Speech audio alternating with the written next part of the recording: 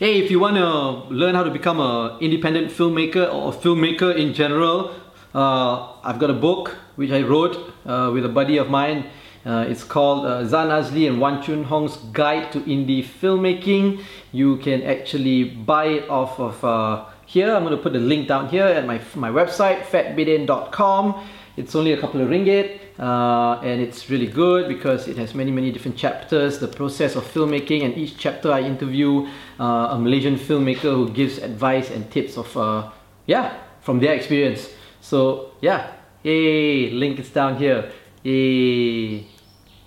You are watching and listening to the Fat Bidin Film Club, and I'm assuming I'm Zan Azli. And I'm Shirley Busawan. Okay, and as usual, every week we watch a local film and we review it.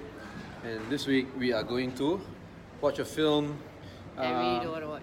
Well, I at do. Night. I mean, I know the at director. 10:20 at night. I know the director. He's a decent guy. It's called Pusaka. Pusaka Tanah Air. You all know that I don't do horror films well. Yeah.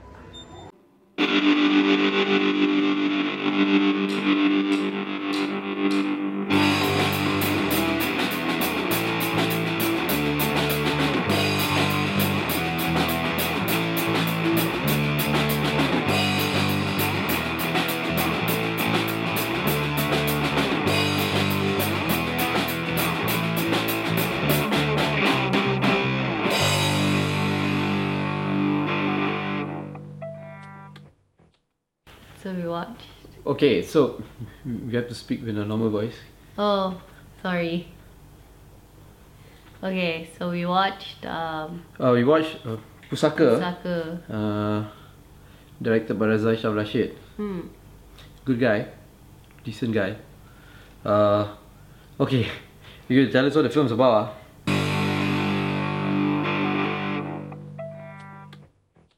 Okay, the film is about Horror. it's a horror film, and it's about an investigator played Anwar. His name Anwar. Anwar, played by Shafiq Kyle, who has a twin sister named Noor, played by someone who's a drug addict. A twin sister, and he he finds a set of twins in an abandoned house, locked up in an abandoned house. One dead and one still alive but in a coma. Dead but decomposed. Decomposed. Dead for a while already lah, basically. And so he starts working on the case lah. He finds them in an abandoned house behind a quarry. And then as his investigation goes on, the suspects begin to die one by one. The suspects begin to die one by one. Yeah, his suspects begin to die one by one. He also starts seeing things in the office and all that. Right? Yeah. Then? Yeah lah, so that's what the show is about lah. You know it's a good show when I don't want to tell you too much about it. When I have a lot to say about it, in this What's It About segment, you know it's a shit show. Because I don't really care about spoilers.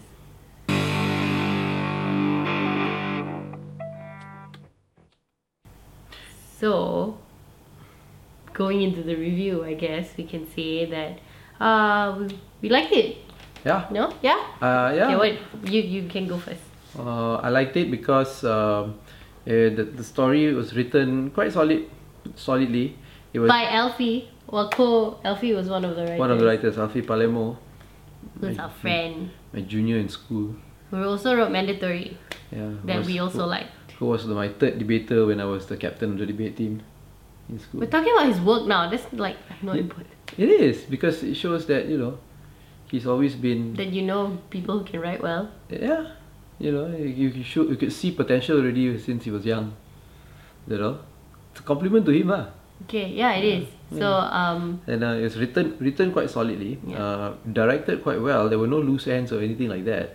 The director had good control of the film. It was shot very beautifully also. It had a look to it, it had a consistent style and consistent look to it. I wouldn't say it's like one of the greatest films I've ever seen, but it's actually very decent, and you can follow the storyline, and it has all the dramatic points where it's supposed to be dramatic. It scares you a lot. There's a lot of jump scares and all that, which sometimes I get tired of lah. But it's okay, not too bad, you know. And I like the way the characters weave together. They had different, you know, the different characters slowly reveal themselves in the story to show that they have roles in how the story moves forward, which is always very nice to see, because it's very rare that you get that in the local film. You know, it's a decent film. It's a decent film.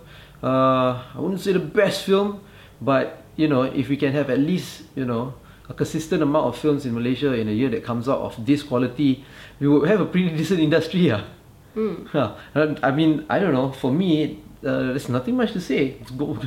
That's it. You know, nothing outstanding that I have to tell you about, and it's definitely not like horrible that I need to slam it. You know. Yeah. This is decent. Yep. So, Malaysian horror films go one of two ways for me. Usually they go the bad way lah, which is that it's a horrible film, and I get very angry because I already hate watching horror films, and then I have to go and see a bad horror film that is usually just like a bunch of shitty jump scares. So I think the other horror film that we watched this, well, I guess it was kind of horror but not really, was Two Sisters. Two Sisters? Was Two Sisters this year? James's film. Oh yeah. Yes, right? Two Sisters was this year. Yeah, so that was also pretty good. James Lee, yeah. Yeah, it was very James, but it was also pretty good. This one is more commercial, and it has been compared a lot on social media to James Wan's film, because James Wan is also Malaysian. Yeah, but James Wan is, I think, a little bit better lah. Yeah, of course. But they've been saying that this is of sort of that the Insidious type of standard. So, which means that it was going to be like quite scary, and it was quite scary. It was? I'm quite chicken shit, so I'm not the best benchmark here, but I thought it was quite scary. But it wasn't scary like unnecessarily so in a like, usually Malaysian horror films, they just put a lot of jump scares, but there's no, like you said, there's no plot, there's no story, and it's badly done. But this one was quite well done. The story, like you said, was very well written. So expanding on what you said about it being very well written, it was very thrilling in a way, suspenseful. It's supposed to be. Yeah, but it was almost like the motif storyline where you didn't really know where it was going, and so it kind of kept you on the edge of your seat a little bit. Like I didn't know why the hell this like usually you can see why it's like that, but this one you really you don't know if it was a ghost, you don't know if it was like a sucker, and then right at the end, right, the title, it reveals that it's actually been in the title the whole time. They like remove one part of the title. Yeah. So but you see, for me, it wasn't the horror part of it. Wasn't the main part of it. It just so happens to be a horror film. Oh, okay. You know what I mean? Yeah. It could have been. It was more a crime. Okay. Yes. It's more of a crime story. Crime detective story. Yes, sorry, I'm quite through. It's a crime detective story. It just so happens to be in a horror setting. So the horror was just very secondary to me. Yeah. No, well, yeah, maybe that's why it made for a good horror film. Maybe. Yeah, a good Malaysian horror film. Anyway, I didn't really understand. I mean, I got the fact that he has a twin, and then the subject of his investigation are twins. Twins, yeah. But and how they have connections with each other, like twins have like connections. Twins have and all like that. connection with each other, but I didn't really know if that was really necessary to the plot line. A little bit, because it showed a bit of how the sister was, his twin sister, the detective's Also twin was sister, affected was by feeling all what was this and all that happening was to him. happening, or she was going through her own thing. Yeah, true. So I So- did play a bit of a role. A bit lah, yeah, I guess. Which that's what I liked about the movie lah. How every character also had everything is sort a of tied role together. tied together and had a role Yeah, to push the okay, story I can forward take lah. that. Yeah. Yeah, we don't want to say too much about it, so go watch it. I think that it's also a good commentary of how Malays are so obsessed with Fortune. fortune and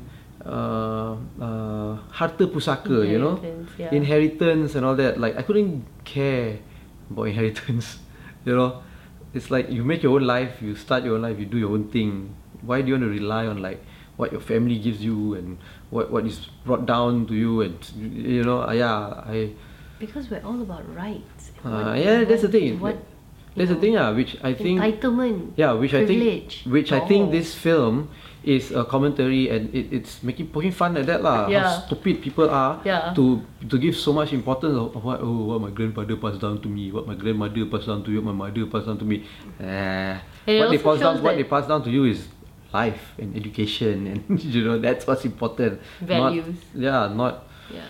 not stuff. Materialistic. You know? But it also shows that some things that your parents pass down might not necessarily be good also lah, right? But you still want to Use they it. still want to chase Yeah. after it. Yeah. Yeah.